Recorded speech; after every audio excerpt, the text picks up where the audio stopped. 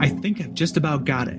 The last piece of evidence to bring the Vanguard down. Hey, you! You're not supposed to be here. Yeah, you're under arrest. Damn, that's so close. You have the right to remain refreshing. Everything you say will be used against you in a bingo court of law. Bingo, the world's only soda. You are charged with the corporate offense of trespassing on secured property without your mandatory zesty lime lemon. Commercials these corporate police read get longer and longer every time. I guess I can just open a shift and escape to Arcadia. On the extract mines of Romulan 17. Hey, what's that light? Wait, stop! Good old-fashioned Arcadia. Looks like I'm free and clear. Hey, you! You're not supposed to be here. You're under arrest. Not here, too. You are found in breach of the laws set forth by the Bingo Meadery. You must report to the Honey Halls to banish the rogue alchemist from the distillery. Oh, getting rid of an alchemist. That's easy. You're off your noggin. No, not really. I mean, all you have to do is some basic arithmetic, and then on your way up to the alchemist, you have to remember to watch out for fireballs.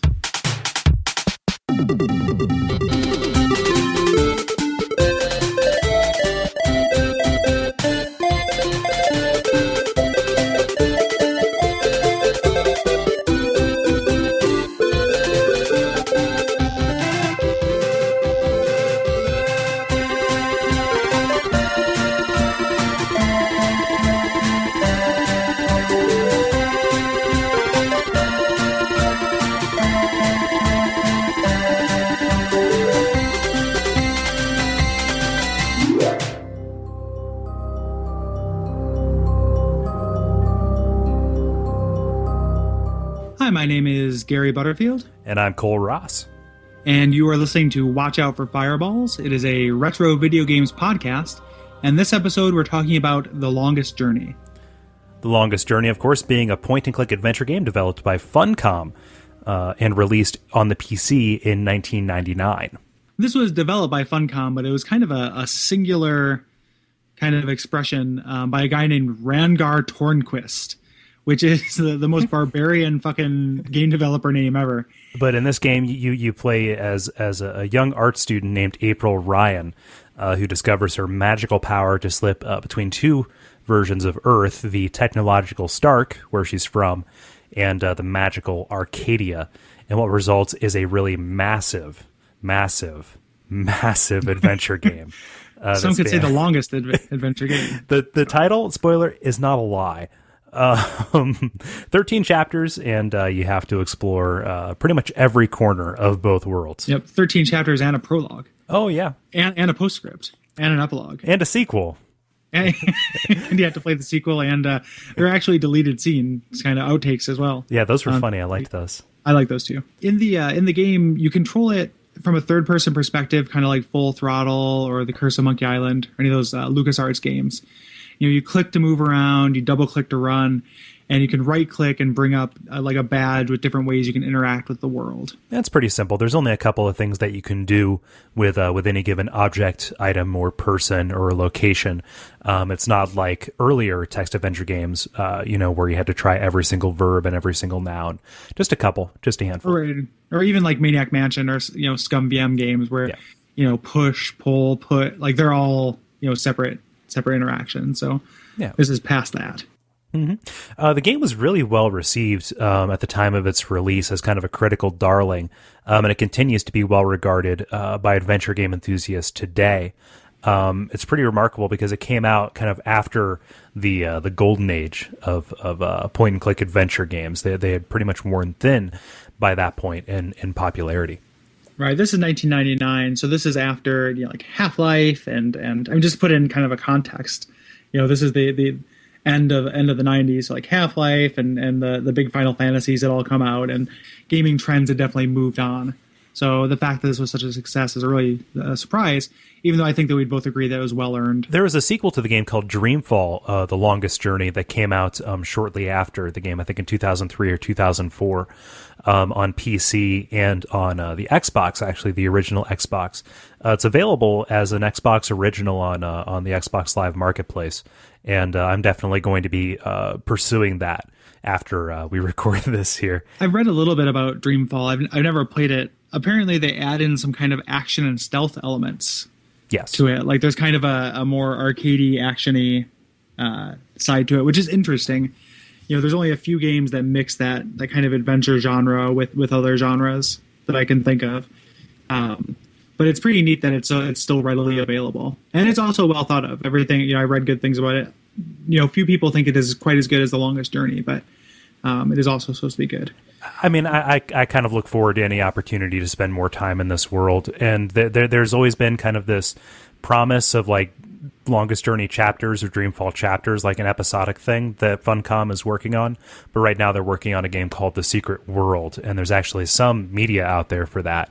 And it looks pretty sweet too. In addition to that, they're also working on an iOS version of the game, but as of this recording, it's not available just yet.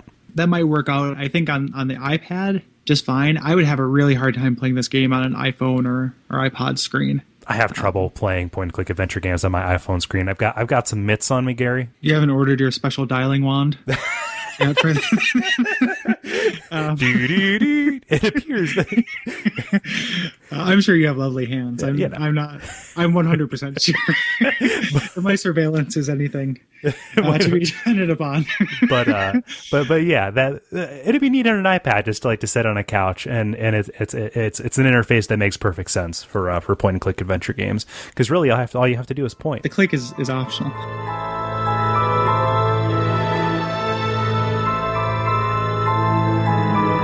And then before we kind of get further into it, unlike most of the games we play, we're going to go out of our way to have a spoiler warning on this one, because I feel like a lot of the other games we played, learning about what happens is not going to ruin the experience. But for this game, the story really is the main draw.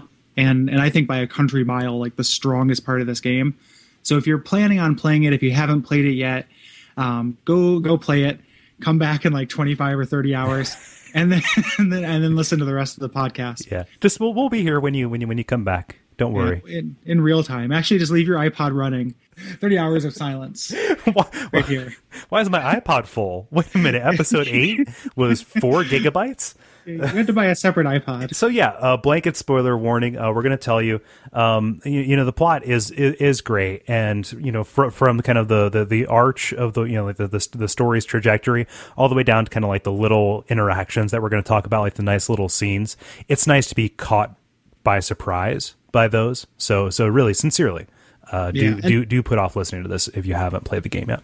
Yeah, and kind of further just spoiling the podcast, I think that we both would agree that it's worth playing as well. So if you're kind of on the fence about it, and our recommendation means anything to you, I would say it's worth playing before you listen to the show. Yeah. So why don't you tell us a little about the plot? Yeah, let's spoil the shit out of this. Yeah. Okay. Let's get to spoiling. Long ago, man grew proud and attempted to manipulate the balance between magic and science to their favor. As a result, ancient dragons and Thank lords... you for dropping out of that before I had to tell you to. Sorry, I wanted to begin long ago like that. No, but a bunch of important people, including dragons, they got together and performed a ritual that split the world into two, the aforementioned Stark and Arcadia. Mm-hmm. Yep, and they put a guardian in place, and two factions formed. The Sentinels, who wanted to protect this balance, of having the two worlds separate, and then the Vanguard, who wanted to bring down that balance and unite the two worlds. And in modern day, where we start, the Vanguard have assumed complete control over Stark pretty much through shell corporations and a church that isn't the Church of Scientology. No. It's not that. And the Vanguard on the Arcadia side are advancing on the Sentinels, and they have actually kidnapped the Guardian who was put into place and are attempting to kind of vat grow their own Guardian to put in and seal the deal, as it were.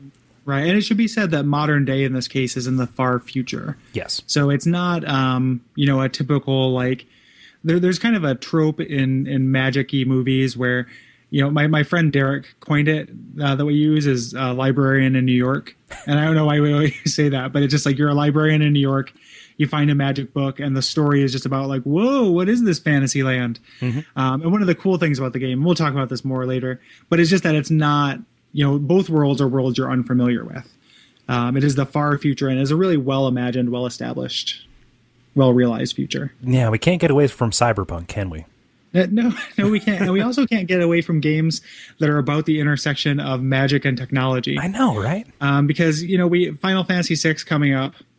This game, Shadowrun, like that conflict is integral to watch out for fireballs. Yeah, Mist. Yeah. But in quote unquote modern day, and it's hard because the Stark is the one that we have the most like point of reference to. It's the one without the talking birds. But in Stark, there's a girl named April Ryan who is, as I mentioned, the protagonist. She's having nightmares and she's kind of just generally losing her mind and fears that she's losing her grip on reality. And an old man named Cortez helps her discover her ability to shift or move between Stark and Arcadia. And this is shift with a capital S, So once that happens, April is enlisted to travel between the two worlds and unlock the gate to the Guardian's realm by enacting various prophecies and thwarting the Vanguard. All the while, she's finding out more about her past, finding out more about the worlds, and she eventually discovers that she may be the next Guardian. So yeah, the game kind of starts out... well, really with a, in media res, old woman telling a story to two people who may be grown but are acting like children, asking for story time. Not really sure about that. They're just two characters, guy with hat and girl. Thus the story starts, and April is in the prologue on a gigantic cliff with a dragon's nest and an egg and a tree and water and things like that, and she's in her underwear, and it's funny. Yeah. Yeah, it sets a really nice kind of beginning tone for the game. The game has a nice sense of humor to it, but not, in a way like Monkey Island or Full Throttle or Day of the Tentacle or anything like that. Like, it's not a comedy game. It's just kind of wry. And, the game really establishes that well early on. I also really like how it kind of just drops you into this world, and that has a, kind of a nice tie to dream logic. You're really a kind of a fish out of water immediately. And it took me a little while to become acclimated to the setting, but I enjoyed it. It was a nice experience. And it gets you acclimated to clicking around and looking for things, because this, like a lot of, adventure games, a lot of your success will depend on your ability to like kind of pixel hunt, but also learn how to identify things that might be useful to you. There's a couple, the humor that we mentioned, there's some of it's like a little out of place or a little dated. It takes a little while to get comfortable. It's all part of that just initial shock. There's a joke about the price of bottled water in it, which is like, it's not really a thing anymore. What's the deal? Yeah, yeah, exactly. And it's so that's kind of a rare misstep. And this chapter is really short too. Flying in the face of the next like several chapters, which are huge. We're just kind of going to go through chapter by chapter and talk about mechanics and the story kind of interwoven here. Yeah. So after the prologue, we end up in chapter 1, which is called Penumbra, and this is the chapter introducing kind of April's home life, and she lives in this boarding house. You learn a little bit about this world that you're in. And the kind of main conflict is you're supposed to meet this guy named Cortez. He's a local weirdo, and you want to get across town to an art show that he's attending.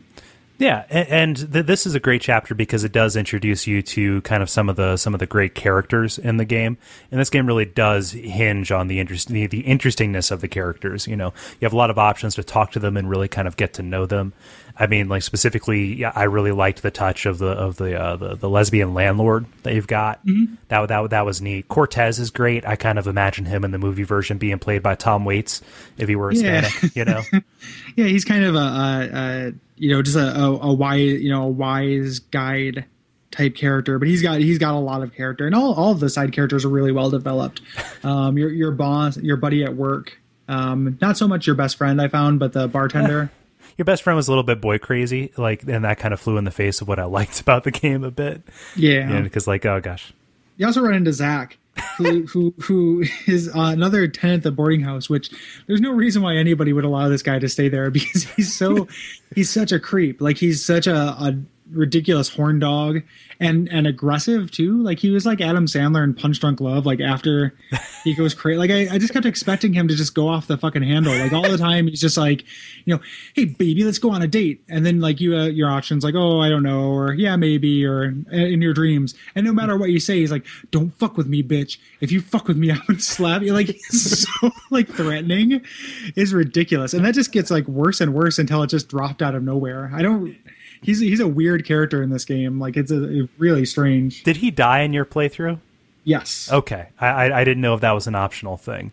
In a non-satisfying way. He just happened to be standing around. Yeah. When these stormtroopers kind of bust in. It's like, oh no. Old Zach. Old Zach was made an example of. But I think that gets into something too, because it was weird for me and it's out of place. I don't remember ever playing an adventure game where like the words fucking bitch were used. Yeah. It's pretty adult in that respect. Is it rated M? I don't know. I'm not 100% sure. It has to be. Yeah. I can't imagine it not being.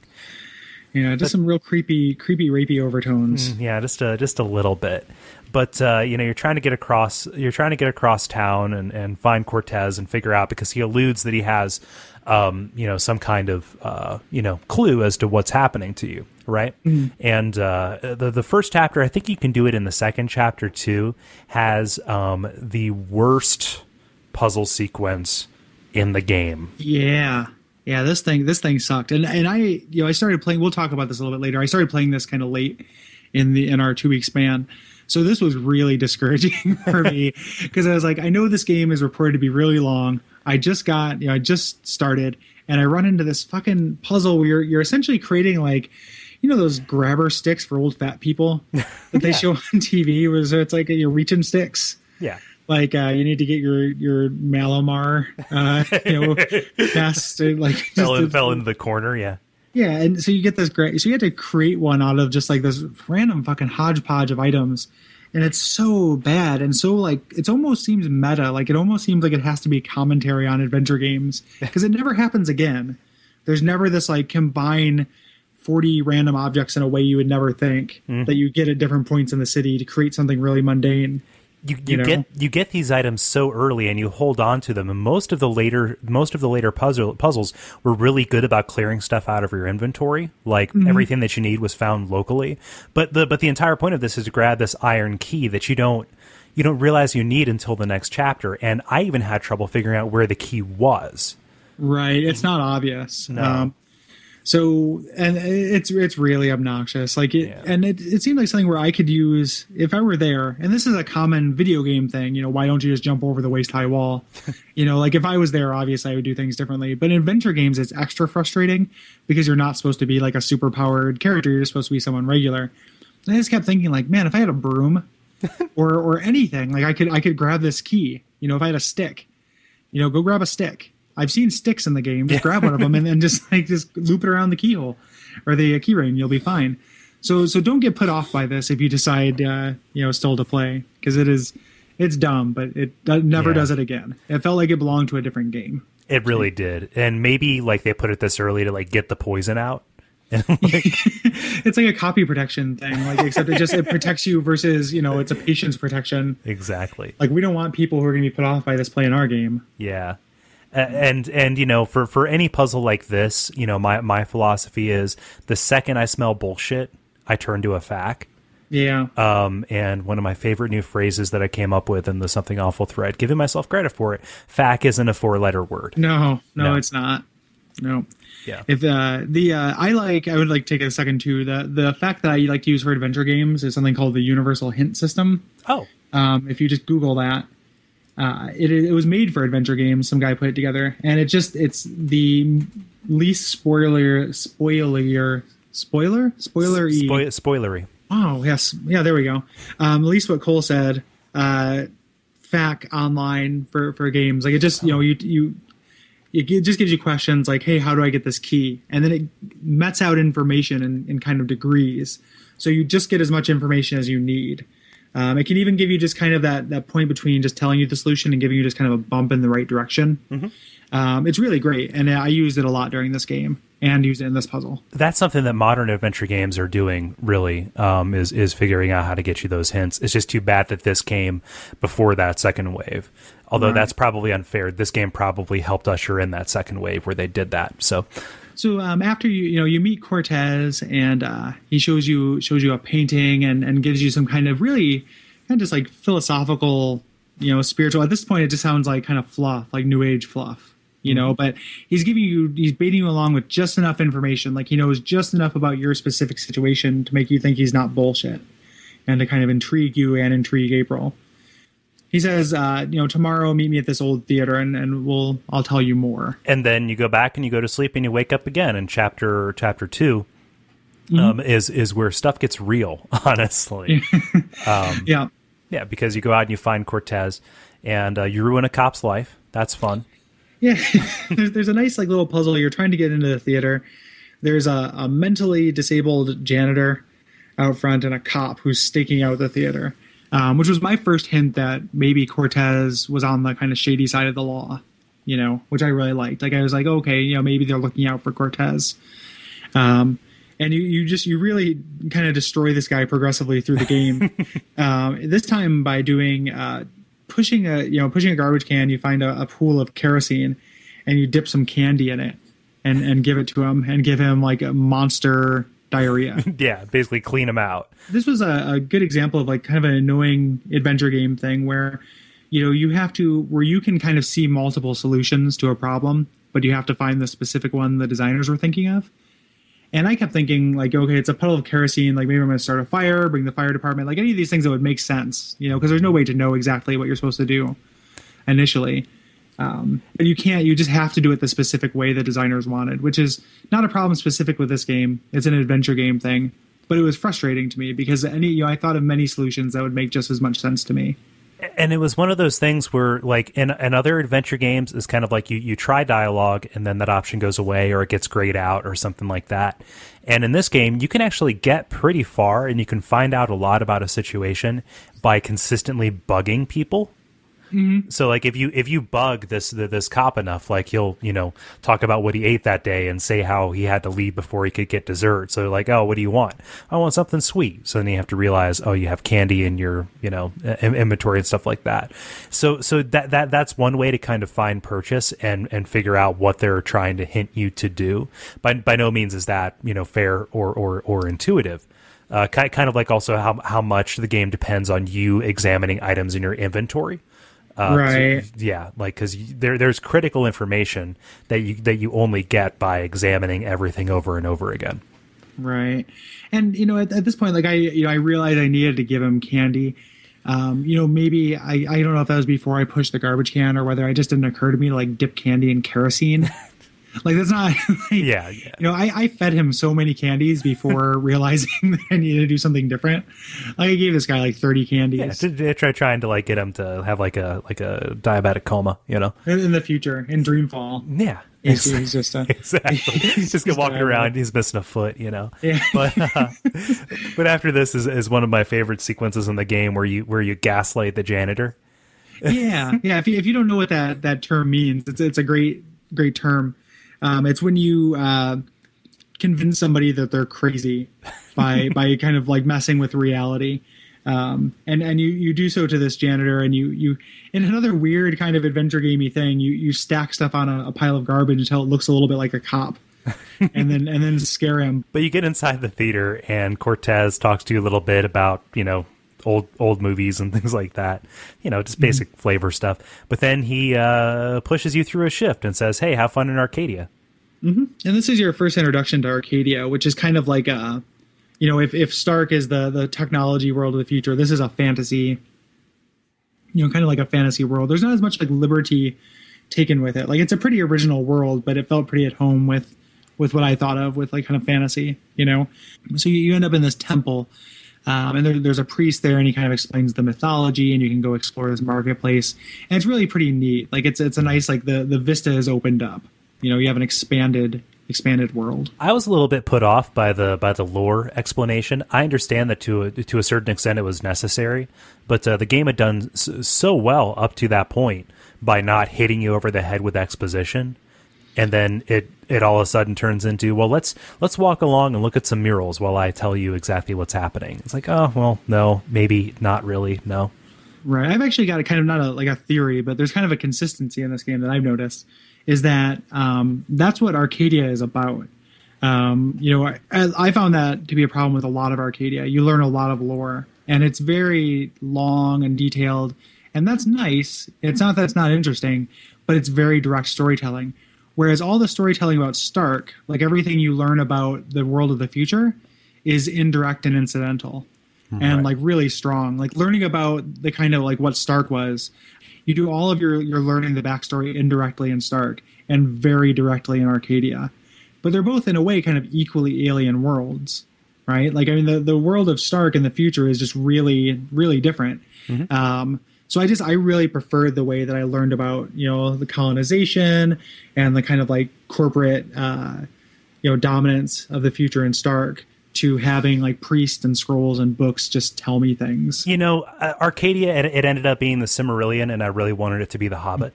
Yeah, yeah, that's it. And they even call like There and Back Again is one of the chapters. When you're in the Arcadia, but that's a good way to put it. Also, some really great characters in Arcadia. I mean, you don't lose like the charming people to this really kind of like stodgy, fantasy, and then the orcs grew proud kind of thing.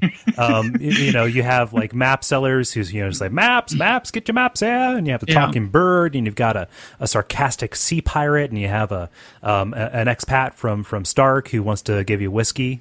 Just good people. All of the side characters are really well fleshed out. I mean, the way, there's a defining word for this game, I would say it's probably rich. Oh, yeah. Like there's a lot to it and there's a lot of depth, and all of these characters are really interesting or really funny. And I like them a lot. I like the sea captain quite a bit. Like he's great. Brian Westhouse, I kept feeling like there was more to his story. And then in kind of just reading on Wikipedia, I guess he's a playable character in Dreamfall. Yeah, he's like the tutorial character. Yeah, which makes sense. Like they would bring him back because he's very charming. Mm-hmm. Yeah, and this first kind of areas, or this first foray into Arcadia is really just to kind of get your bearings, honestly, because Arcadia is huge compared to Stark, or the areas that you can go in Stark. Right, and you're going to spend most of your time in Arcadia. Yeah. The kind of the beefy middle section of the game is almost all Arcadia. But eventually, I forget exactly how, but you activate this watch that Brian Westhouse gives you, and that signals Cortez to bring you back to the Stark side. And Abra has a lot of what's that? Just the Stark side. Oh, okay. Yeah. Like it's not a joke or anything. I just laughing to laugh. Cool.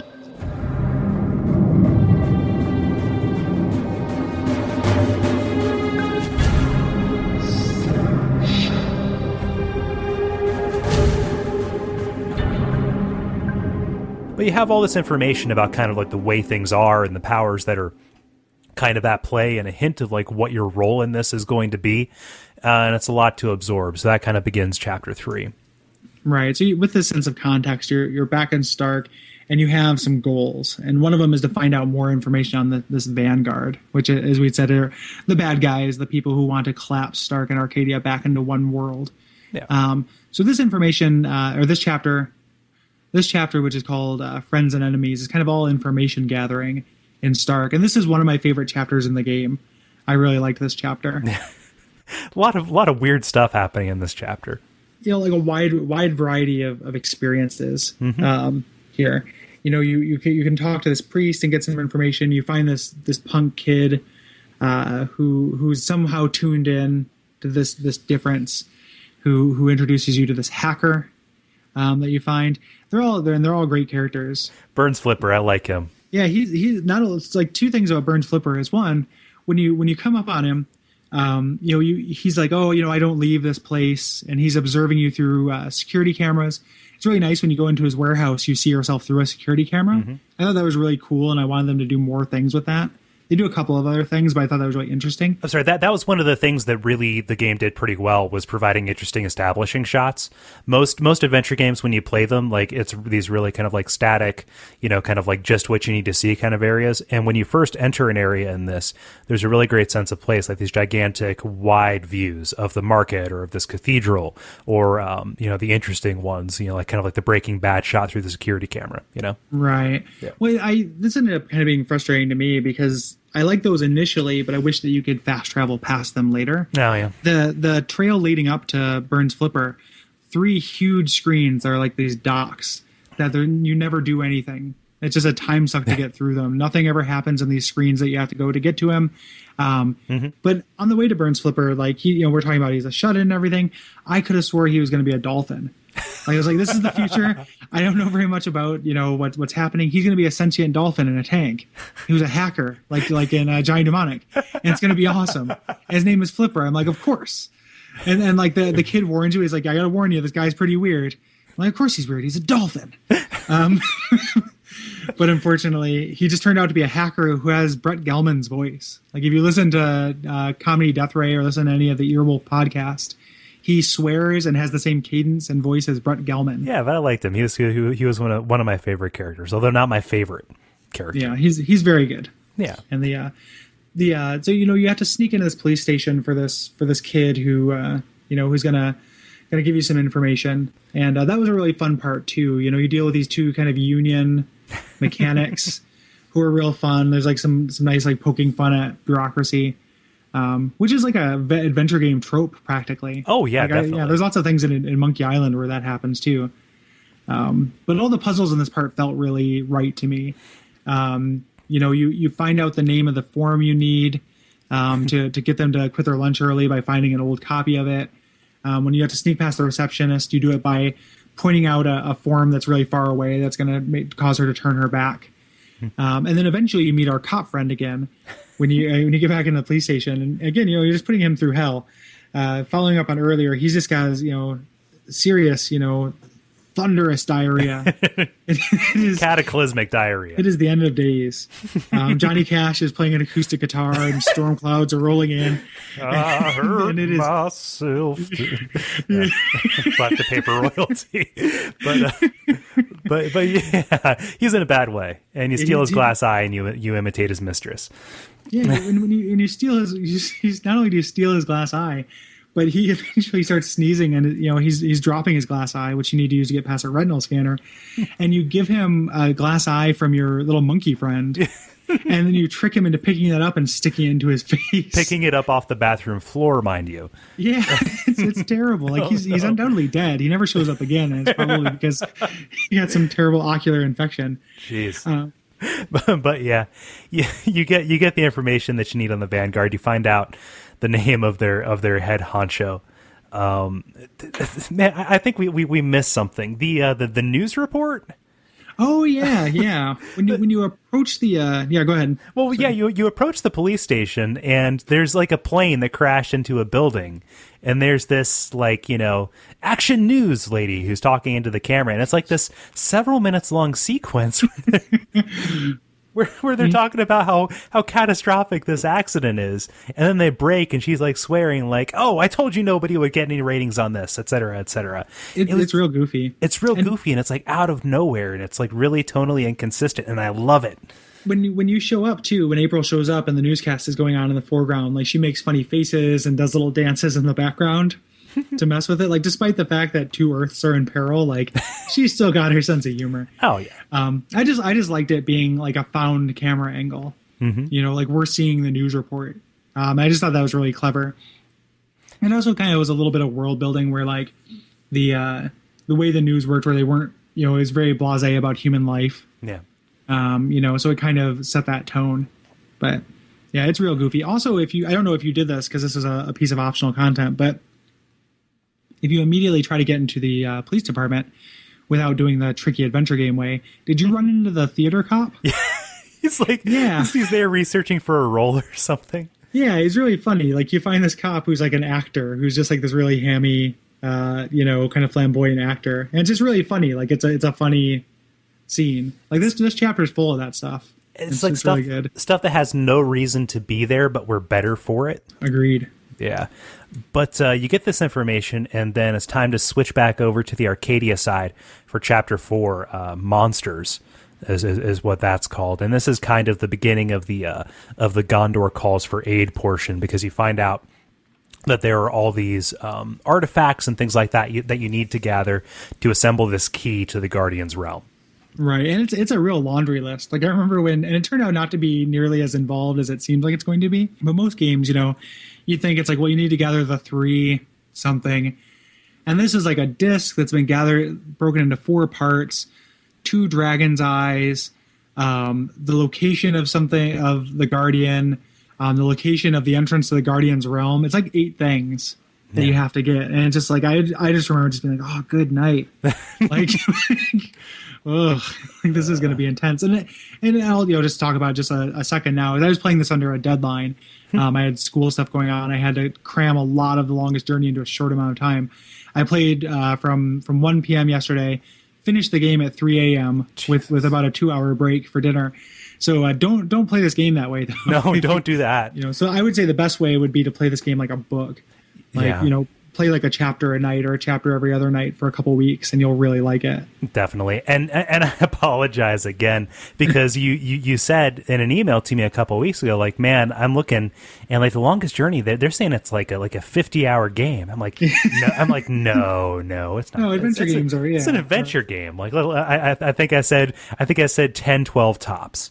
Right, and it's considerably longer than that. It's not quite 50 hours either. Yeah, but it's a long game. It is long, and you get here, and it's almost like the real Longest Journey starts at this point, because you're going to travel all over this land and go on these gigantic voyages and meet all these magical races and get their stuff. And those magical races are pretty neat. Like one of the first guys, he's a guy named Abnaxis, and he's a Venar, which apparently these like crazy little like tiny lizard people who experience all time at once. Like they're like Billy Pilgrim, Yeah, I thought he kind of looked like a fatter version of the Mr. Show sketch where the guy's an acid up to the neck. Yeah, he's like brown. Dude. Yeah, he's like brown, just blocks. And it just kind of made me thought of that. But he sees all time at once. It's really cool. They do all this neat stuff with tense in the dialogue. He's a great character, and it's an effort for him to speak in the present tense, and he's there specifically because he can do that. This is also when you get the best character in the game. Yes, Crow.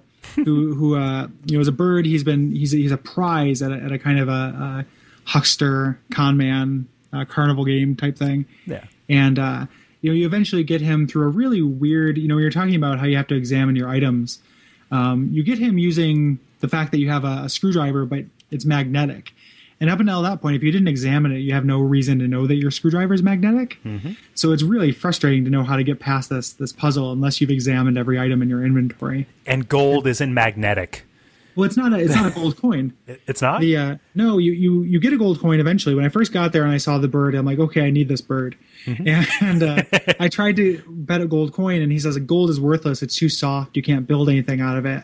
We use iron coins. Hey. So you have to, it's when you get those coins later, they're gold colored, but they're like gold plated iron or something. I gotcha. Okay. But you have to win this bird back because there's this old experienced seaman who wants his best friend. And that's kind of like touching, like the way you said it, because he's got like this very forlorn accent, like, oh, I just miss my best friend. Yeah.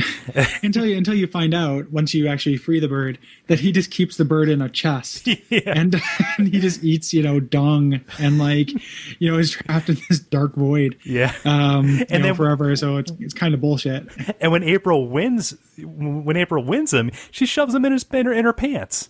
Totally. And then gets him out to talk to him right after. It's really weird. Yeah. There's just this really awkward pant shoving sequence of shoving this bird into her crotch. It is really odd. But you find out that his name is Bird, which is short for that damn bird, which I love. Yeah. And then you rename him Crow. Those damn bird kids. Exactly. Yeah. But yeah, he's great. He's a really good character. He's really like an item that you use. You summon him with a little flute, and he'll fetch things for you. But he's got kind of this.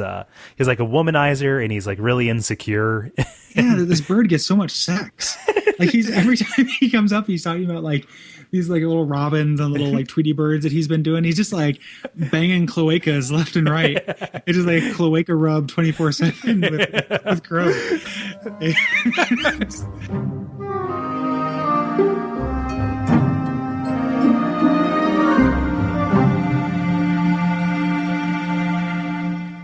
But yeah, he catches up to you after he escapes from his owner again, and you're in the woods and you're traveling to see the mole men, and you're captured by the Gribbler. Yeah, the Gribbler's awesome. Who's like the witch from Hansel and Gretel. Yeah, it's a real fairy tale kind of part of the game. Mm-hmm. Here, this and the Alchemist Castle was really kind of Grimm's fairy tale. Yeah, feeling to me. The Gribbler is like this old woman monster thing. No relation to Dale Gribble. Yeah, no, not at all. And her CGI model is almost as scary as April's. Yeah, totally. Like she's intentionally scary. Yeah, and it's really fun. Like you just kind of have to trick her to get out, and it's a nice little puzzle and really cool little part of the game. Mm-hmm. You make friends with the mole people after this, and that part was really nice and kind of touching too.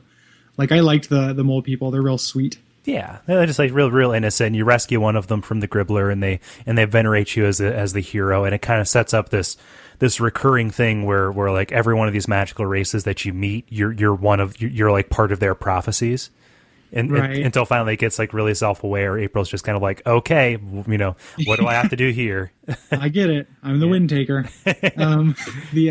This chapter ends with a sequence I didn't like very much, where you go to sleep in this like spirit quest tent of the mole people, and you face like an evil April who discourages you, and then you face your swishy bartender friend who encourages you.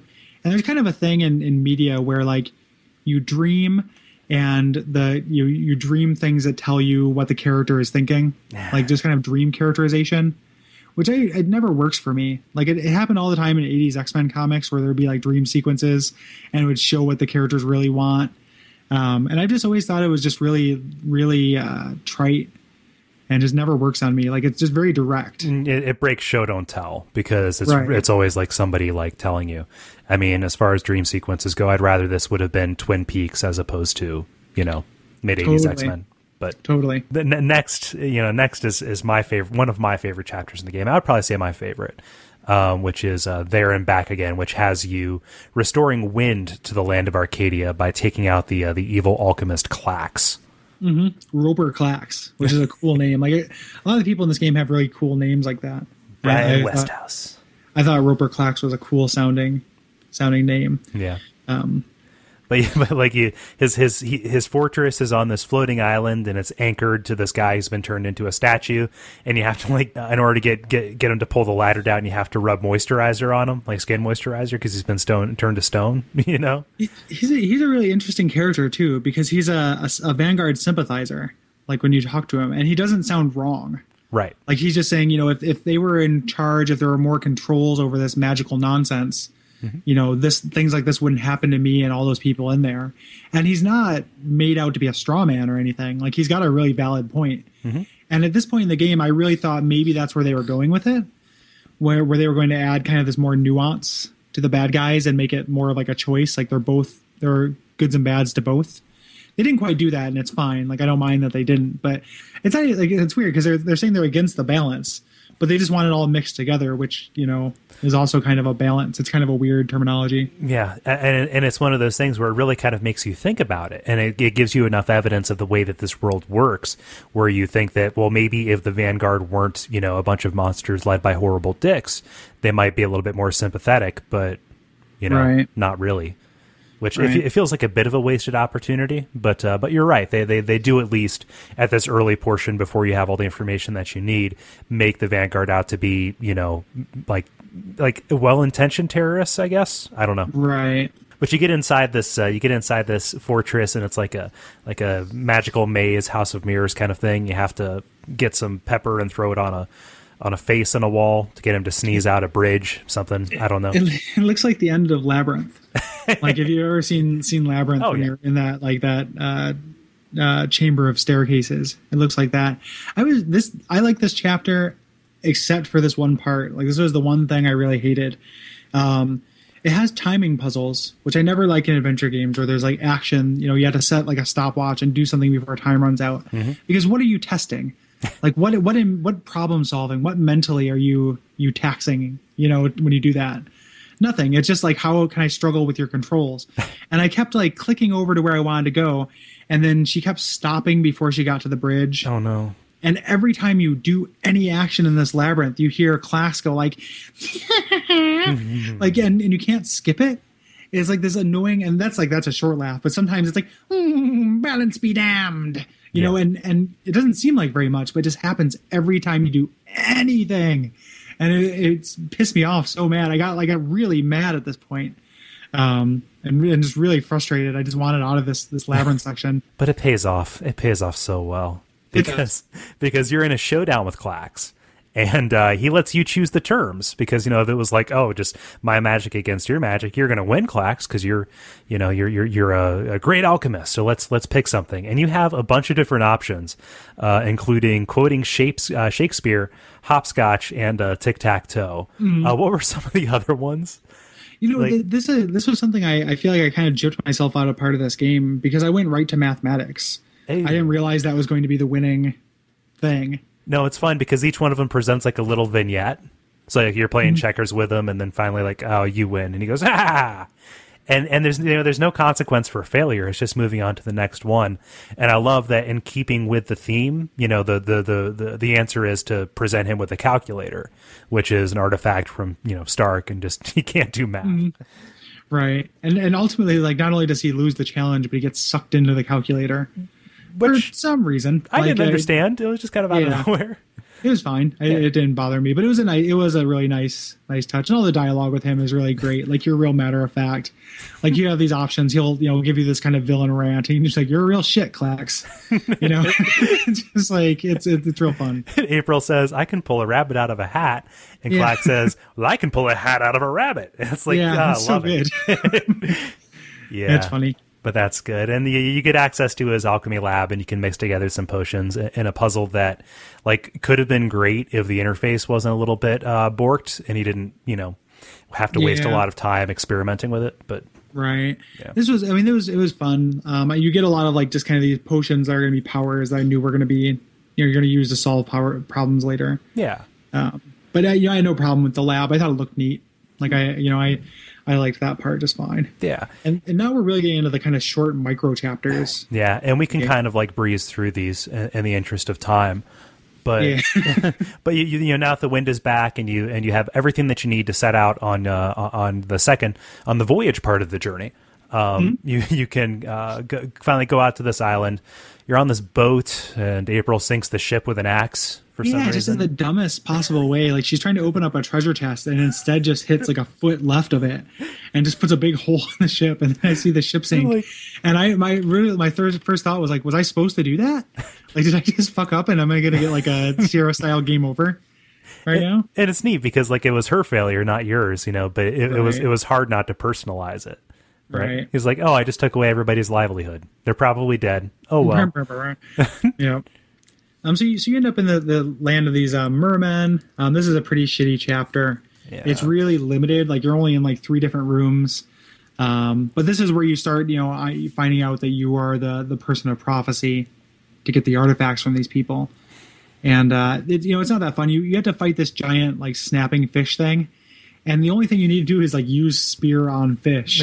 And then April kind of goes over and waves it in the fish's face, and the fish just, like, shudders and flips over. Mm-hmm. I was like, oh, seriously? Like, okay. It's kind of anticlimactic. And it's a big fish, you know. It's fine. Totally. But, totally. Oh, well. But you get their little plot coupon thing, and then you move up to you move up to their avian equivalent, because you find out that they both had like the same ancestral roots, and you find the Sky People next in Chapter 8 in order to kind of like unify them, because they have this symbiotic thing that they're ignoring by not coexisting together. And they're living up on this mountain, and in order to get up to the mountain, you have to solve this really kind of Myst-style puzzle where you're using these like ancient telephone system by aligning these poles. Right, and some of the settings are broken on some of the poles, so you have to find the right combination. This was a really awesome puzzle, like thought-wise. Like this was something where once I figured it out, I had to sit down and actually I wrote it out on paper, which one would make sense. Mechanically was annoying. Like anytime you have to flip a switch in this game, it takes forever. Yeah. And that was really not, and traveling back and forth was not very fun. The points at where they put fast travel icons don't make any sense to me. Like, up by the volcano and the forest and where the giant lives, there are, there are fast travels directly to them. But for all the beach and the cliff and the crab village, everything, you have to just go from one point. Yeah. For no good reason. The giant was pretty great character, though. I thought he kind of talked to like Vin Diesel. A little bit, yeah. He's kind of like this. A giant Vin Diesel got trapped on an island, and it just wants to be left to his fishing and his Dungeons and Dragons. Eventually, through in dealing with these kind of very delightful little stick creatures who are really funny, you get over to the Atlian, or Elation rather, the Elation village. And this is just kind of like, there's not really a puzzle at the end of this. You have to listen to their myths and kind of memorize portions of them. And I thought these would, potentially be kind of neat. But by this point in the game, I was so sick of having stories told to me, like passively, that I skipped them. I clicked past them and I just like figured out from context what the right answer would be. So, I mean, I feel like I kind of cheated myself a little bit, but again, like as we said before, so much of this game is someone sitting down and telling you mythology. Yeah. They were interesting stories though. And the dialogue skip button is definitely your friend, because I don't read very fast, but I can still read faster than the line readings are done. Yeah. But yeah, the air people are my favorite of the magical races. Like there's this like really nice kind of humanizing interaction that April has with like one of the Elation kids, Yeah. And contrast that with the mer people, where you just deal with one of them who's just kind of like a frigid, cold queen. Yeah. But it doesn't give you a sense of their world at all. Like you learn about the Elations, you learn about how the bridge went out and now they just travel down to ships, for trade, and you learn a lot about them. Whereas the mer people, you just, don't get very much from them. Yeah, it really feels like a throwaway, honestly. Yeah. But, eventually you pass the memory quiz and you get their little part of the disc or their statuette. And you move on to kind of like what I would consider to be the fast track towards the end of the game, honestly. Yeah. Like that big middle chunk took up most of the time, and then it really does kind of speed up into more relevant things as you move forward. Right. So here, you've got all of the plot coupons that you're going to get, and you return to Stark and find that the Vanguard have actually started pursuing you actively. You go home and you find that your landlord is there and your best friend is there, and they're being kind of menaced by this stormtrooper. There's this whole aspect of the plot where it's like I don't know. The Guardian has like he was captured by the Vanguard, and he's being held somewhere, and they have this replacement who is broken in two, and one part of him is all logic and the other part is all chaos. Like that part, like that level of the story wasn't very well explained. Like I didn't realize that the big chaos cloud that was pursuing you the whole time was the second half of this guy who's the soft talking bald guy who shoots your friend. Yeah, I mean, I felt like I got that, but they don't underline it very much. Yeah. Like for something that's that important. And this kind of plays into, a frustration I have with the game is that like there's this kind of a pacing and kind of where they, conservation of detail problem, which seems like almost like a classic thing where they rushed it towards the end, but it doesn't feel rushed. It just feels like the beginning of the game, the chapters are very long. There are a lot more puzzles. The puzzles are more complicated. It's kind of more lackadaisical. Like you spend a lot of time doing very minor things. And the end of the game is so quickly paced, and they don't spend a lot of time on these very important plot things. I wish that was balanced out a little bit better. Yeah. Not having them talk very much about this character who's really supposed to be the antagonist of the game. But they just don't spend a lot of time with him. Like he's not built up very well. This is your first time you see him. Right. Yeah. And April really should be more upset that her best friend got shot. Yeah, She really should. yeah. Her friend gets shot, and she takes that opportunity to run upstairs without reacting. Yeah. And then you run into Zach, who also gets shot. And Yeah, good if you riddance. talk to him, he's like, "Hey, April, how good," and then just gets shot in the middle of nowhere. I was like, Yeah. okay, tying that up. And the kind of the choreography of these action scenes, yeah, it really shows the limitations of what they put together with this engine, because no two things can be happening at the same time. So there's lots of like awkward pauses, and it's really just kind of like these animated dolls that are moving back and forth, and it really like loses a lot of the impact. Thankfully they didn't go into full on CGI, because then I would have never slept again. But you know, Right. I mean, then that said, like this chapter is still neat because I like how it brings home the threat. You know, like these guys are undeniably bad guys. They are willing to do terrible things in pursuit of their goal. yeah. You know, so But you escape these stormtroopers and you go back to Arcadia, and you decide, okay, it's time to really get towards the end of this. You take all of your little plot items and you melt them all together in a puzzle that would have been neat except for the event triggering that you had to do in order to get it. You know, certain things won't happen unless you talk to certain people, and it's not really apparent. And I guess we can just sum it up and say adventure game at this right. point. There's a little bit of that earlier too. Yeah. Like in the game. You know, and that's always frustrating. There's also a weird part where you're putting together this plot item. You're melting together all the mini plot items to make one big one, and you put them in their spot. And this dragon statue is supposed to breathe fire on them to melt them, but the dragon statue's mouth has been clamped closed by encrusted bird shit. Like what a weird mundane thing to stop this mystical statue. Like this magic statue that's going to spit magic fire. So you have to call Crow down to peck the bird shit off. It's like, no way, lady. It's like, yeah, which is it's funny, but it's like, what a weird, like, really? That's what we're doing? Like, I have to figure out a way to get a bird to peck off other bird shit to stop this magic. Like, this dragon shouldn't have a problem with that. No. You know what? It was just real, you know, that felt a little weird Yeah. to me. But you get this thing together, and then you decide that it's finally time to take out the Vanguard from the Stark side. Yep, you end up in the Vanguard headquarters and dealing with their leader, McAllen, who's kind of the president. The other guy we had talked to, the Gordon, was he's the guy who they're prepping to be the new Guardian. Yeah. But this is kind of the leader of the Vanguard. Yeah. And this is where you run back into Flipper, and you find out Flipper's been compromised. He dies. Like everybody who's your friend pretty much dies Oh, yeah. in the game. But what's neat about this chapter, I think, is that you get to see the upper city. And Right. everything looks like an iPod, you know, up there. Yeah, it's kind of got a whole like Final Fantasy VII, you know, Midgar, upper and lower city Yeah. kind of thing going on. And once you get up there, it's pretty nice. There's a really funny bit with like you have to do this puzzle where you have to pose as a pizza girl, and all the flavor text about this like mobile bingo pizza kiosk was really funny to me. The game kind of takes another, you know, it's this real like kind of cliche where it's like, thank you for gathering all the items for me, hero, you know, and you have to hand them all over and everything, and it runs into this other weird action piece where like there's this mutant guardian creature that they let out to kind of slowly chase you around the room.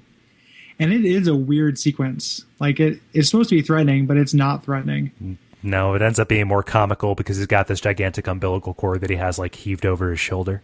Yeah, and he does. I don't think he can hurt you. Like the few times he got near me, he just kind of waves his arms and I run away from him. Yeah. I was like, why are you doing this? Like, no adventure developers, no action scenes. No, don't do it. You can't. Don't You can't do it. succeed. Stop.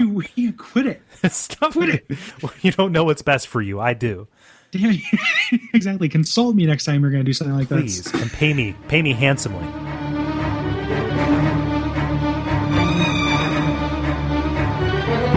And this is the climax of the game. You find out the big twist. Cortez and McAllen are both dragons. Like earlier on, you find you have to get 4 dragon eyes, and 2 of them are in Stark and 2 are in Arcadia. And interestingly, the 2 of them that are in Stark are Cortez, who you've been dealing with, and McAllen, who's the villain. They're dragons who have morphed into people. And you also kind of, in the course of this, find out that the white dragon that you interacted with at the beginning of the game, it's your mom. Yep.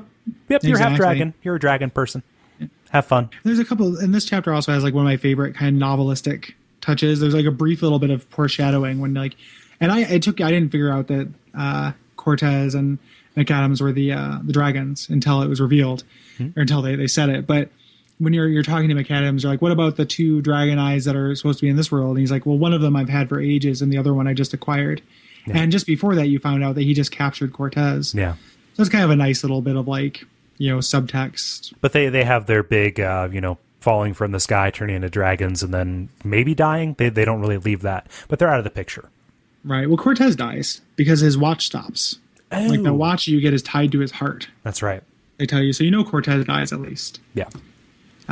So it's up to you now. You have to free the Guardian. He's been captured by this company. He's being sent out into space to be a columnist. He's going to write for them. He's going to write Ask Guardian for the Newport Times. I do not know. Perhaps you should try talking to your wife. Is he the big moon person from Aqua Teen Hunger Force? Yeah, I don't know. Pretty much. But yeah, and this is one of those things where like I had no idea that like the colonization and space travel was a part of it. But again, it goes back to what you said about how the story of Stark is being built in kind of implicitly. Like they enslave people, and it was mentioned with a little kid because his parents were sent out to be colonized. Right, but they barely mention it. They don't really like outright say it. They just kind of like they're just going to be blissed out, And I guess what it is in the future, you can sell yourself to be high on this drug, like a bliss cloud, they call it, and do menial labor and just pretty much be zonked out of your mind. And in one of like one of the better moments of like the sheer sorrow of the future is when you eventually get in the lobby of all these people. It's huge, it's full, and like you're just like, they just look nervous and sad. And all these people have pretty much sold themselves to just be in like a blissful haze mining. Yeah, for the rest of their life. And it's really cool. Like that's like what a neat, that was the first like real hint where I was like, not the first, but one of the biggest hints where I'm like, this is a really awesome realized world. Yeah. And then, this would be a great novel or a great miniseries or something. And it really is. It's like something straight out of Huxley.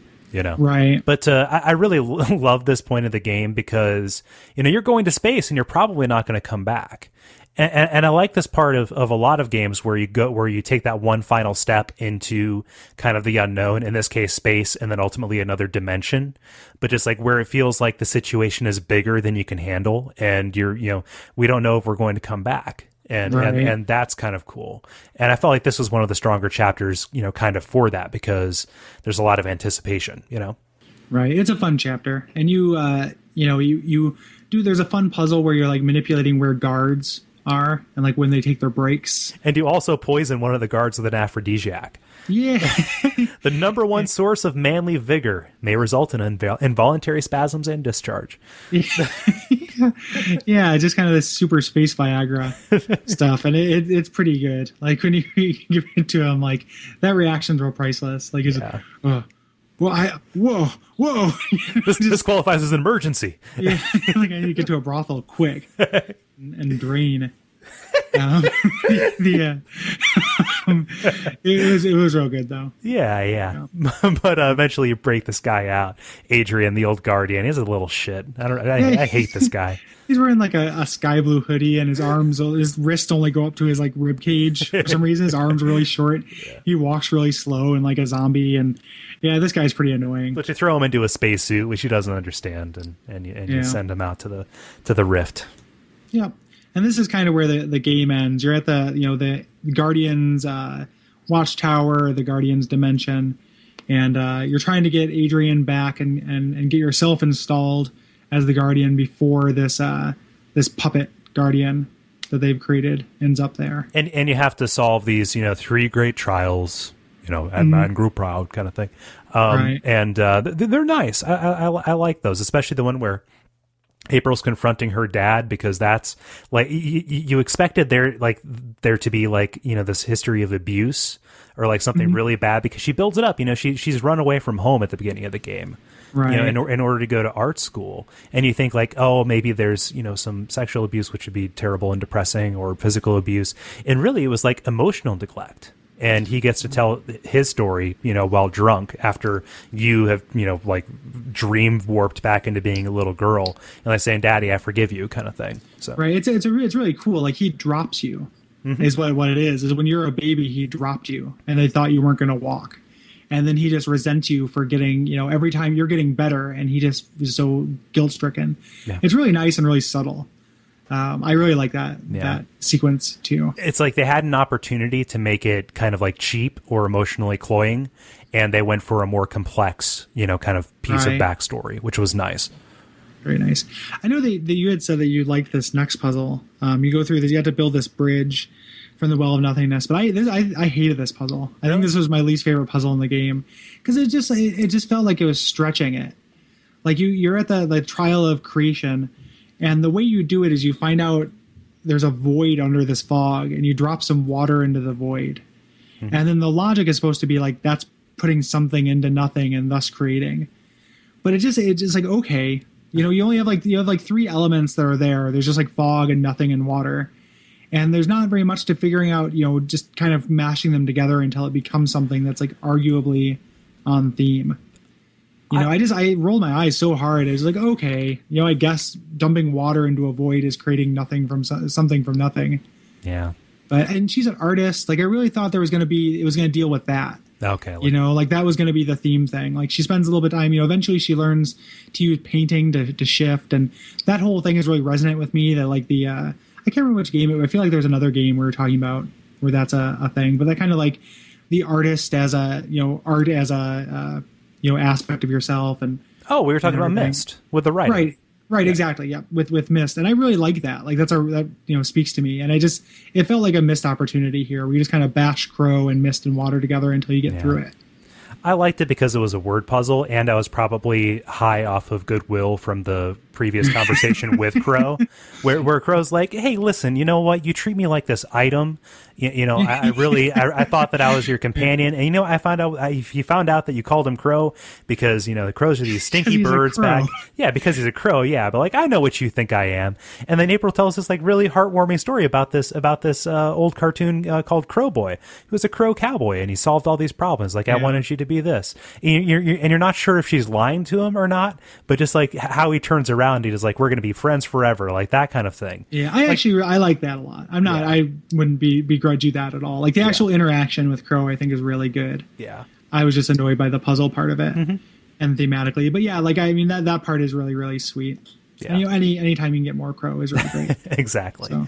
But you I forget at what point you get rid of the Chaos Cloud or you tame it. Oh no, you trap him in the Amulet of the Balance, right? Yeah. You just zap him with your plot MacGuffin. Yeah. Oh. And then you proceed up into kind of like the final climax sequence where it's Adrian versus Gordon at the top of this tower. Well, you zap him with your medallion, which puts the Chaos Cloud back into him. Yeah, because he had separated into pure like magic and pure logic, and thus kind of thematically, when you have them together, then he's a complete person. And what's funny is April, all the way up until this point, she's laboring under the assumption that she's going to be the next Guardian. And, she's not quite sure how she's going to, handle A, the responsibility, and B, being locked away in this tower for 1,000 years, And you think like it's like this grim duty, you're steeling yourself for it.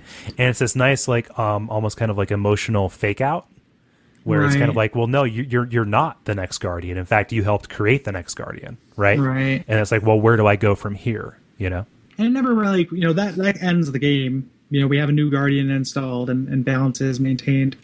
And that's really it. Like you go back to the storyteller, and she hints at another story, and says there are many stories to come, and she's obviously April in the future, which I figured out like in the first scene she was there. I was like, okay, this is probably April telling the story. Yeah. And that's the game. There's not like this kind of grand wrap up. There's not like a Final Fantasy VI-esque visiting of all the characters we've spent time with or anything like that. Like it just kind of ends. To be fair, most of the characters we've met are dead at this point. I guess that's true. They tied up those loose ends. So quite neatly.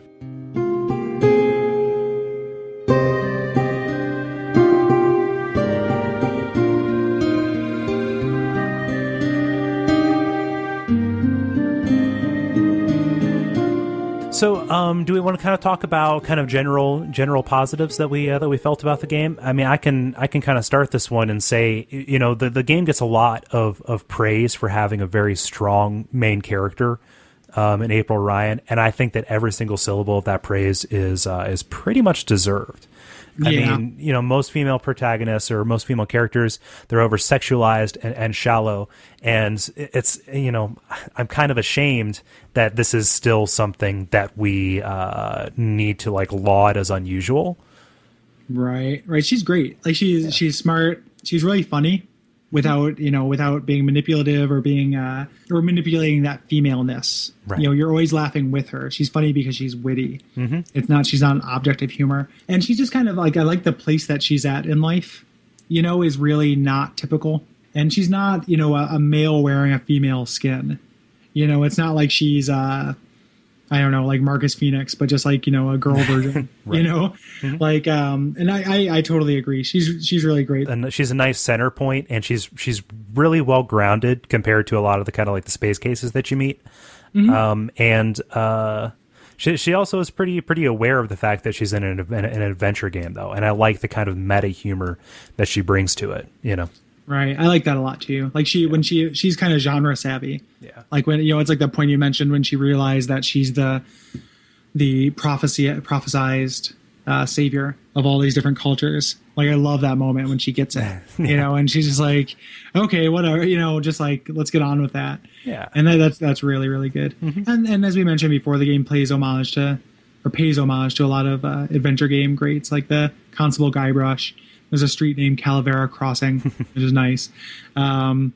It's aware of its history. But something that's interesting is something that we agreed on kind of leading up to this was that adventure games, they're almost always created by and create auteurs. Right. This game is a singular expression of this Ragnar Tornquist guy. And you can, even if you don't know that going into it, you can feel it throughout the game.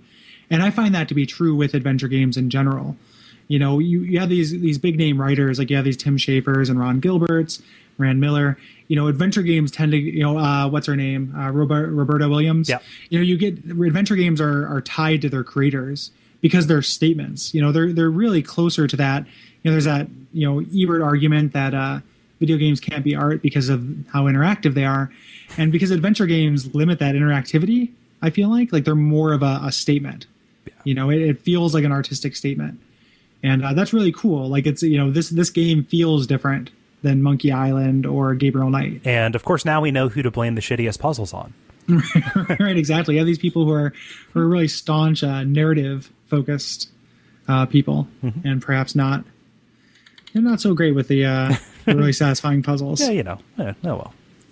But what's cool about this, just like we said, we can't get away from things that are blending sci-fi and fantasy, and I just love that this picks my favorite cyberpunk trope and plays it out, kind of the hyper anarcho-capitalism. Right. Like there's only one soda, bingo.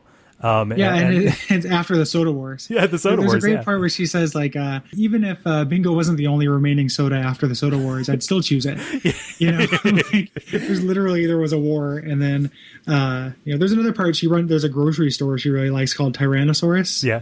And she talks about how they, as a marketing push, they took a gigantic robotic Tyrannosaurus and destroyed all their competitors. And like that kind of thing is just fine. It's like that. In the face of capitalism, all of this stuff is acceptable. Yeah. And she like brushes off and says, yeah, it might have been a dick move, but their logo's really cool. Yeah, it's everyone just accepts it. It reminds me a little bit of a comic called Transmetropolitan. Okay. Which I recommend to anyone listening or to yourself. Okay. Warren Ellis comic that is very, very cool. It's essentially the one line kind of premise is like Hunter S. Thompson in the future. Like it's a character who's very much like a Hunter S. Thompson commenting on this. Yeah, Spider Jerusalem, right? Yeah. It's Spider Jerusalem. So very, very good comic. And there are parts of this game that reminded me of that. And then Crow. I can't say enough good things about Crow. He's a good character. He is singularly the best sidekick I think a game has ever had. Move overs miles per hour. I think that there are I think there's a lot of kind of parallels in this game to Planescape. And it will be interesting when we do that game because it has Mort. I would think is arguably the best sidekick in a game, and they're not that dissimilar. Like they're, kind of just moving on to some things that they're frustrating. I think it's safe to say we both really like the game. I wish I didn't have to play it under a deadline, but it's masterful as far as like storytelling and character. It's really good. Yeah. So play it. Even after we spoiled the shit out of it, you're still going to find details that we didn't mention. You're still going to like it. Play it back in hand, which is our stock advice. Yes. For all games, pretty much. For anything, really, because figuring stuff out is hard. And I think that I forgot to make a note of this, but the length really is unnecessary. Like, the story is great, but I am always in favor of, no matter how long your game is, make it 20% shorter. Yeah, I'm 100% with you there. Yeah. There's almost no game that I feel like, I wish, this would never end. Like, by the end of almost every video game, I'm happy that it's ending. Yeah. And I shouldn't necessarily feel that way. So that's a frustration. And it ties into that pacing thing I mentioned earlier too, where the game is really, really dense in the later half and really kind of relaxed in the first half. And I wish that was just kind of medium throughout the whole thing. And I alluded to this a couple of times, but April's CGI model is just a thing of nightmares. It really is. Like, and I understand that it was a limitation of the, kind of the way that they had to render her, it just, but I don't even know if it was a limitation. It seemed like a design problem because her in-game character design was fine. And if they could have just up-res that or up-poly that and used it, it would be okay. But as it stands right now, she looks like Cartilage Head from Achewood. Yeah, I was not familiar with Cartilage Head and looked at the link from your notes. And not only is that amazing in and of itself, but it's very accurate. Yeah. She does look awful. She's nothing but cheekbones and like just sallowness. Yeah. She's like a doll that like a little girl in an Edward Gorey comic would hold on to. Like, of course, this game has all the problems that all adventure games have. I mean, there's, to an extent, there's a reason why. As much as we love them, like, 20% of the games we've done on the show have been adventure games, which account for like, 3% of the market. So it's really clear that, we're fans of the genre. Yeah. But there are problems with them with good reason. And this game has that as well. It's just kind of a price of admission. You're going to have to deal with some bullshit. Yeah. More so just because of the limitations. It feels like you're playing a game with mittens on. Really? Yeah. Like just and not just like, like interacting with things, but the options that are presented to you. You really are following down these kind of very authored paths. And it's just one of those things where you can miss details and where you can not pick up on the hints that they're laying down, or they're not laying down enough hints, and just frustration results. And I'm not a very patient person, so I don't deal with frustration very well. But, right. I when during that part where I was doing the Alchemist Labyrinth, my wife was upstairs napping, and I like literally just like, oh fuck you, like at full volume, and woke her up during that. Oh no. I thought like also some of the navigation really bothered me. Like I like these big sweeping vistas, but there's just parts where I just couldn't get around as quickly as I wanted to. Like you can hit escape and kind of zoom past things. Yeah. But you always risk, if somebody talks to you when you get to the new place, I skipped the first couple lines of dialogue a few times on accident. Yeah, me too. Because of that. And when you do things, so if you have to walk over something to pick it up, you have to double click the pickup. You can't just double click when you walk places. And you walk at it like, why doesn't run automatically what you do in this game? Can you imagine playing through this game without running? Oh. Like you walk slower than anything. Like you're so lackadaisical. Like you do not care when you have nowhere to be in this game. You're a lazy fucking art student who runs by your own schedule, because it is, you want everything. And the game is just, it happens slow. Like when you have to turn the knobs on any of the puzzles that have, kind of interactivity, like those telephone puzzles on the Elation Island, they just move so slow. And it just, the game is very slow. It's not like you're trying to save the world. Oh, I mean, worlds. I'll never get used to that. Yeah. Dun, dun, dun, dun, dun. I don't know. I mean, it's hard to pass judgment on it because I'm too tolerant, Gary. I'm too tolerant of adventure games, and I'm too tolerant of their bullshit. I would even recommend this to somebody who didn't like adventure games and then be satisfied with the fact that they would probably never want to talk to me again. As long as they played the first hour of it, you've done your job. Yeah, I agree. Like I have I played a lot more adventure games when I was younger. I never played this one. I don't think you ever played this one either. So we don't have that first exposure kind of segment. I mean, I bought it, and this is one of those games that like has perpetually been $10 for me. Like I bought it for like $10 back in like 2004. Yeah. And it's just been on your backlog. Oh yeah. But the thing with adventure games is like I really do enjoy them, but they do feel good for me in a weird way. Like there's a portion of them that feels like not homework, but like they are novelistic at their best. They're literature. So there's a part of it that's good for you. So as much as I like them, I find that in the experience I'll get frustrated, and afterwards I'll find them very like haunting. Like right now I like this game more than I liked it when I was playing it. Yep. Like reflecting on it. Same thing happened with Myst. Like after, there were many times I got frustrated in Myst. Then afterwards, for just a couple days later, I would find it very haunting. Like I would just kind of be like, oh, Myst, like just it would come to mind, and I would appreciate things about it kind of in the long form. Whereas other games are more kind of immediate gratification. Most certainly. And I have always approached adventure games like they were novels. And, I don't know. I'd like to see how tight the Venn diagram is between like people who are avid readers and people who like adventure games. Because I don't know if you weren't the kind of person who was patient enough to sit down and read a book, if you would enjoy an adventure game. And you're probably a cretin too. So, okay.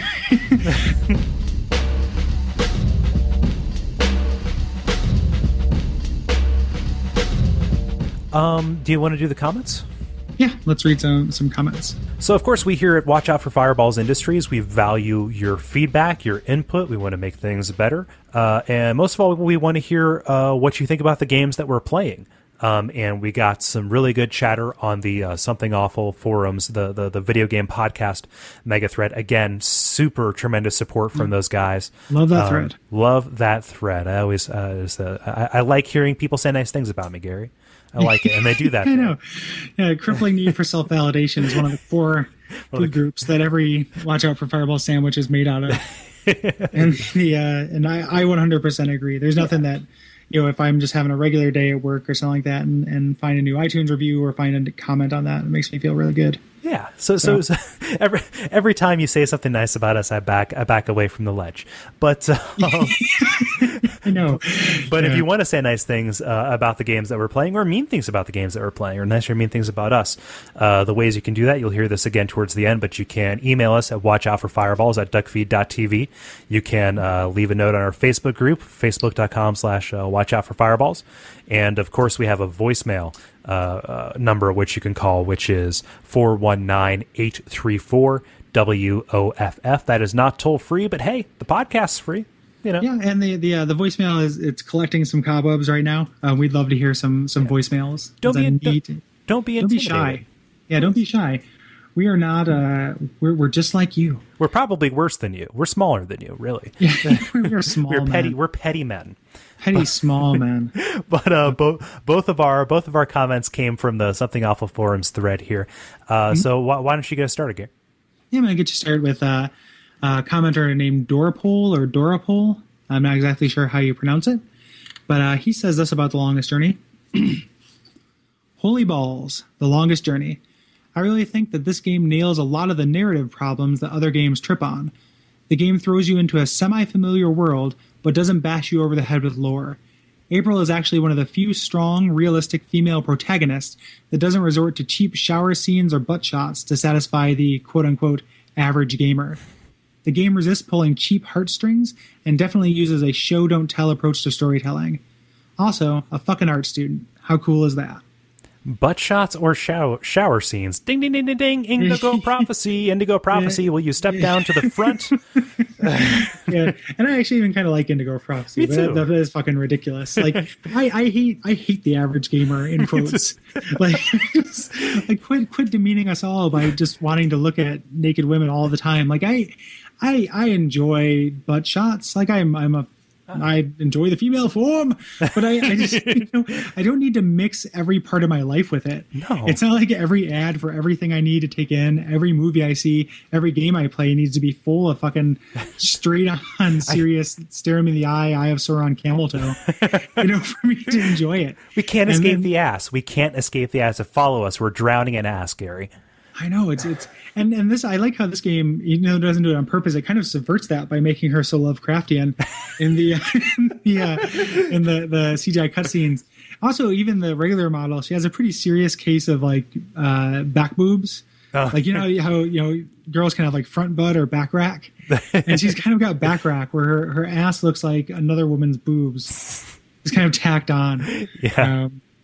But I agree with you 100%, Dorpal, on every one of your points. Yeah. I think that's you're exactly right about what this game does well and what it avoids doing, which is almost as important. Exactly. It's very, very tactful. Totally. If she had been a little sex pot, it would be terrible. It'd be unbearable. Yeah. No, the average gamer needs to do better. We're not all, energy drink swilling, Dorito eating, sexist fucks. Yeah, Nas energy gamers. Bequeath the teeth. But let's move on. Speaking of sexist people, let's say Al. I'm not calling you a sexist, but Al. Yeah, there we go. Married with Children is sexist. Yeah, that was it's a tawdry show. But let's go. I'm not sure if that's what they're saying, but Al says, I came to this game much later on than when it came out. And although it's not aged well, the writing, I wasn't sure how to parse that sentence, but I just wanted to present it as it was. I think that for the most part, the puzzling is not very good, even by adventure game standards, though it's no honey on the cat hair makes a mustache. You know what game's that from? That's from Gabriel Knight 3. Oh, okay. Yep. Yeah, because that's like, along with the soup cans from the Seventh Guest, that's kind of always cited as being one of the worst puzzles. Mm-hmm. And it is. I play Gabriel Knight 3, and it's mind-blowingly dumb. Oh, well. He continues, but what really redeems it is the depth of the characters. It's very much in a style I don't like, where all the characters speak in a series of one-liners, or generally in the way only fictional characters would speak, which I like to refer to as Whedoning. Of course, referring to Joss Whedon, which is a valid criticism for as much as I like Firefly. I'm a nerd who likes Firefly. Who would have guessed? Wrong quotes forever. Steampunk. Definitely. However, they each are detailed enough to make the world and adventure seem interesting. For example, you meet one character whose purpose in the game is simply to give you a piece of the plot MacGuffin for information about how his species experiences all time as one instant, and how he was chosen to be an ambassador to man because he was better than the others at perceiving time in linearity. As a final thought, I love adventure games, but they are such a strange beast. They, especially in a modern context, really aren't very fun. They're sort of a holdover from text adventures, and as such are mostly an exercise in verbing the noun on the noun, and so on. So I'm sure anyone who has played enough of them has experienced that moment where you just go, kick in the door. Just kick in the fucking door. So as games, none of them can be considered very good, but somehow I still love them. Is it the nostalgia for those days when the first games involved loading off of an actual floppy drive and typing "get Apple"? I'm not sure. Thanks, Al. Yeah, I agree with a lot of what you're saying here. The kind of the Whedoning of the dialogue, I felt that didn't pop out. I can kind of see it in retrospect. It didn't pop out to me very much because it's so consistent within the world. And the same way, I'm also a big fan of Firefly, and that's, almost all the Joss Whedon I know. But because everyone does it and it's so consistent in tone, I just kind of am along for the ride, with it. But I don't think you're wrong about that. It is the details of the characters, kind of like backstories and everything that make it, which you point out. I don't like it when April does the aside to herself, where it's like the, oh boy, not this again, or after she solves a puzzle, boy, I sure wrapped that duck around that clamp and got that iron key. Right. Right. It's like it almost feels unnecessary, except when it's funny and then it's justified. Right, and it kind of breaks that verisimilitude of the game. It just doesn't feel very, very real. As far as the second kind of portion where you're talking about adventure games in general, again, I pretty much agree with you. What we were talking about, how they're not very gamey adventure games, but they're still very appealing. And I think what it is it's that way that the novels are appealing. I think it's more than nostalgia, at least for me. But they are not very gamey, and fun is kind of the wrong word when you're going through them. It can be satisfying and everything, but it's not, the fun is not very visceral. It's not like a fun you feel, it's a fun you think about. It's weird, but it's almost like it's not fun. It's, you're spending time and almost building equity. You're building narrative equity. Right. That's a really good, really nerdy way to put that. Yeah. Cool. That is true. That's pretty accurate. Yeah. That's nice. Slam dunk. Yeah, very well done. Yeah. And I would recommend also for you, and we talked about it, but that documentary Get Lamp. I looked for it. Is that on Netflix? What's the avenue to get that? It's against my better judgment. I pirated it. Yeah, okay. Just because I couldn't find it. So I couldn't find it on Netflix. I couldn't find it anywhere. So I just downloaded it. It's probably like up on Google Videos or YouTube, I would imagine. Like, it can't be for profit. So I would definitely agree with Al about the part where he talks about having the old floppy disk and that being part of the appeal. There's kind of like a romance to old video games. Just having that kind of physicality of the media and thinking about the time that you spent.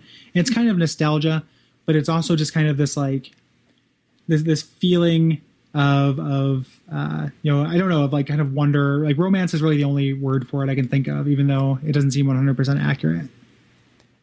I can't sit down and play an adventure game without thinking of myself being like 7 or 8 and sitting down with Maniac Mansion on the NES and banging my head up against that brick wall because it was unlike anything I'd ever seen. Everything kind of takes me back to that one kind of singular feeling.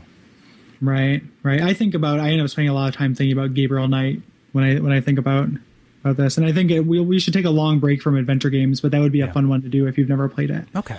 That's a good game. Mm-hmm. I think that you would like it. But I just having spent so much time with these games and it being such a part of like, the other half of my growing up with games. Like young, I spent a lot of time with role-playing games. I spent a lot of time with adventure games, and role-playing games have kind of persisted a little bit stronger, but adventure games are still a big part of like what I think of when I think about video games. Yeah. So, but again, I totally agree with you, Al, about, what, your points there. So this is going to be a tough one as far as deliberating. Yeah. Well, let us open up this little tear in the universe and shift on over to the deliberation chamber, and we'll come back with our verdict.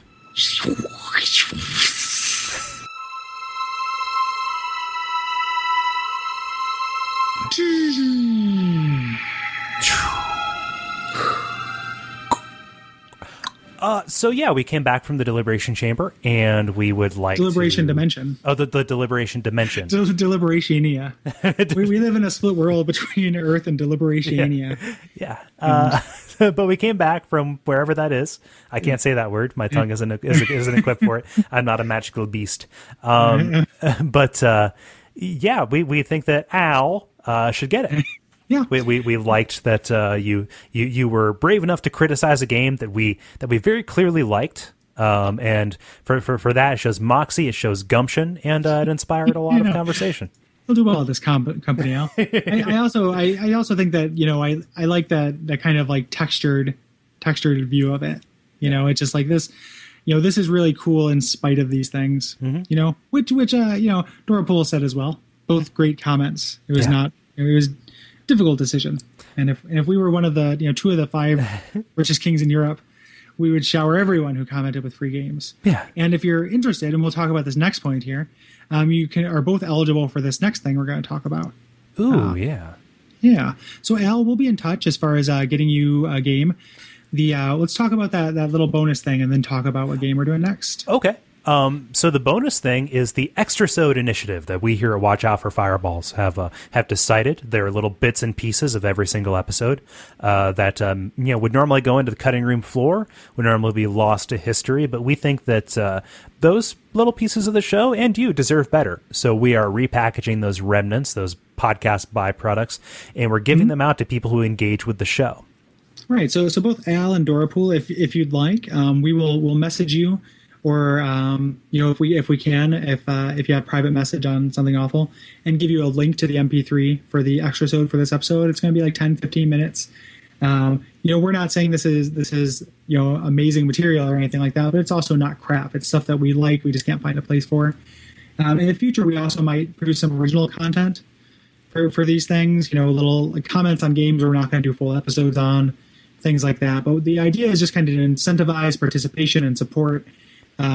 And not put to waste these things that we think are actually pretty valid and funny or smart or otherwise worthwhile. Yeah. So the way that you can get them, obviously, you can comment on the games themselves, or you can do any of the multitude of things that we mention at the end of every show in the kind of like plugs and housekeeping session. In the past and earlier episodes, if you've commented or supported the show and you're interested in these extrasodes, We just started them. We're not going to penalize you for helping us out before we came up with the idea. So just let us know. Get in touch with us on Facebook or email, and we'll get you the links for those. We don't mind. We don't mind using digital paper. It is we're not going to be stingy about it. No. So why don't we talk about the games that we're going to be doing next? We have it pretty much plotted out for the next couple of episodes, for the next several episodes. So let's go on down the line. Our next one is going to be about Super Mario Land 2, the 6 golden coins, which was for the original Game Boy and is available on the 3DS eShop for $4. $3.99. That's a great little platformer. Very strange. After that, we're doing our first two-parter.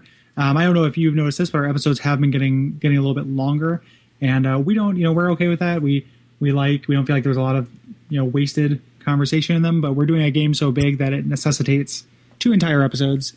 We're doing Final Fantasy VI. So the first episode is going to be the World of Balance, and the second episode is going to be the World of Ruin, and this will be in January.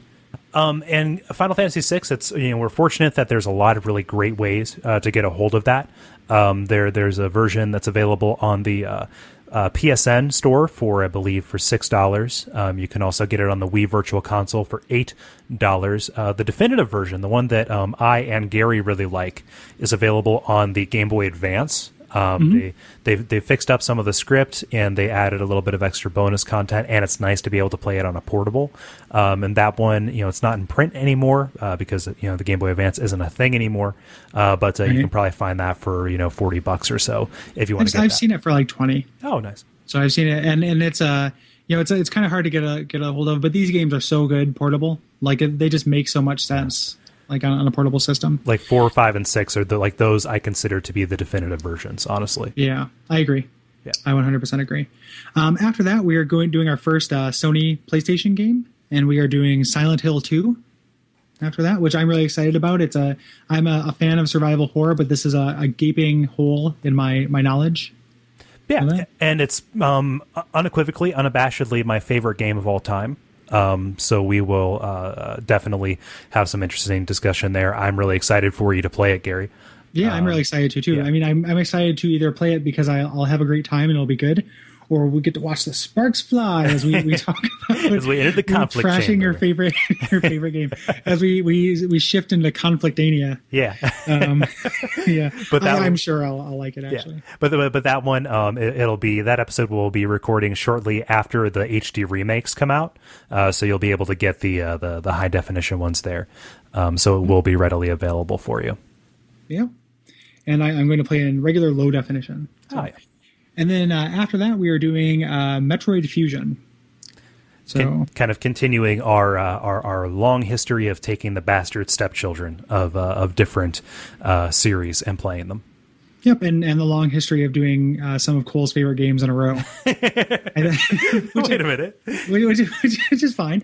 I'm excited about all these games. Metroid Fusion I never quite ever finished, but I'm looking forward to this opportunity to do so. Mm-hmm. It is available in cart form for pretty cheap. I just recently bought it for $6. And I have an Ambassador 3DS, so I'll be getting a downloadable different version as well. But I wanted to be able to play it on my laptop Game Boy Advance for the show. So there we go. So that takes us up through February. So get cracking if you want any of those games. And I just want to point out to you that now that we're kind of playing these further in advance, part of the reason why we're doing it is because we're doing those long games. Like we're doing Final Fantasy. Like I've already started Final Fantasy VI because it's like a 60-hour game. And because of how long this game was. I also don't want to be beholden to this. If something happens and we decide not to do Metroid Fusion, that might happen. We might put it off or something. But right now we want to give you guys a tentative schedule so you guys know what we're about to do. If you guys want to play along, you guys have plenty of time to prepare.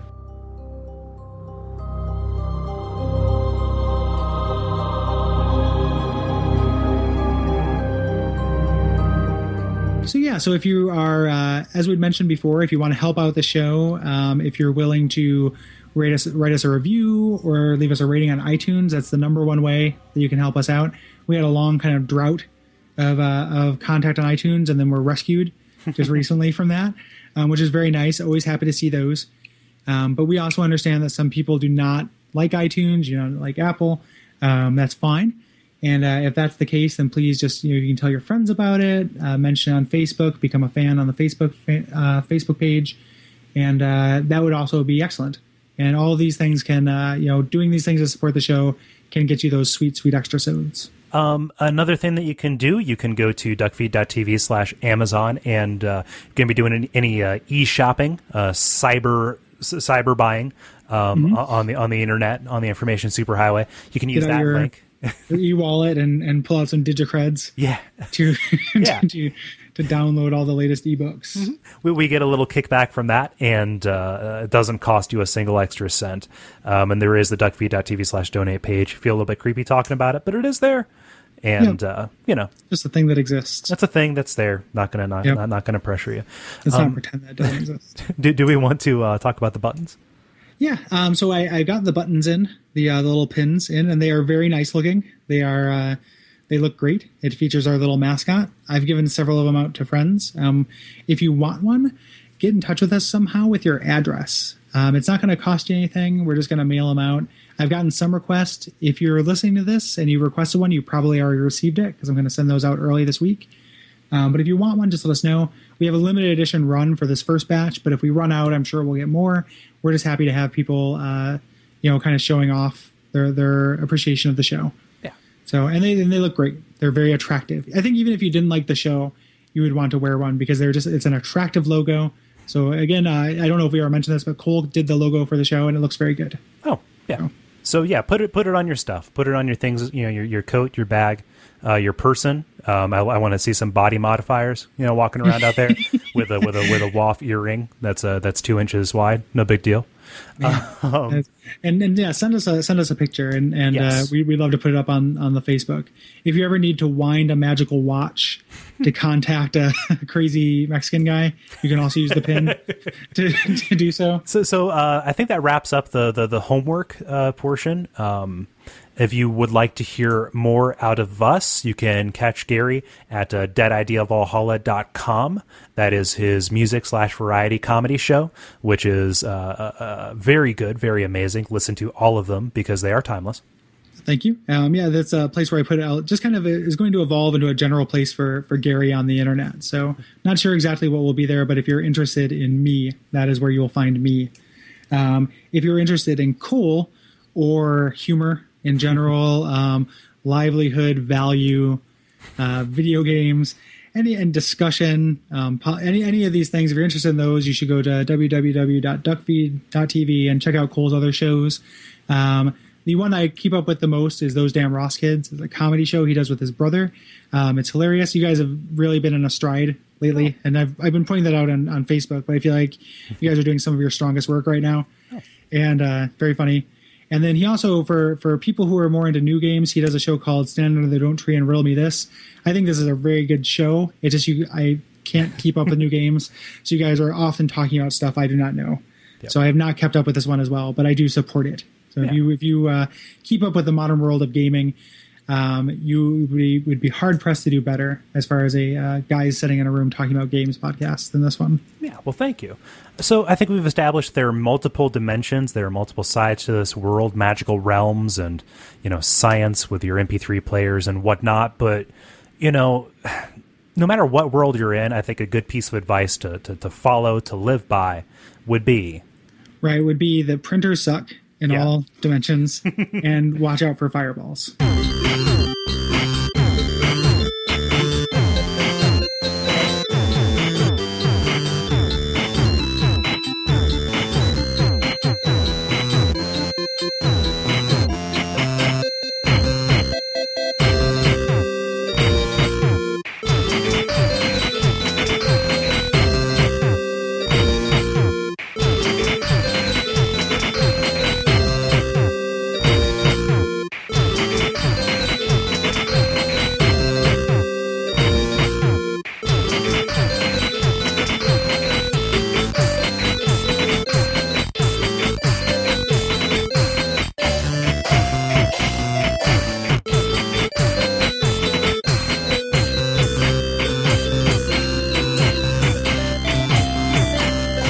Opportunity. Wait a minute. I don't know when you started playing Dungeons and Dragons, but If it was on 3.0 where they have the attacks of opportunity. Okay, yeah, there we go. I did. And that's a common tongue twister. The tap-a-tap-a-tunity. Tap-a-tap-a-tuna Pete. A tap of Tuna Pete. Tuna Pete, I love that guy. What did I do to earn this nickname?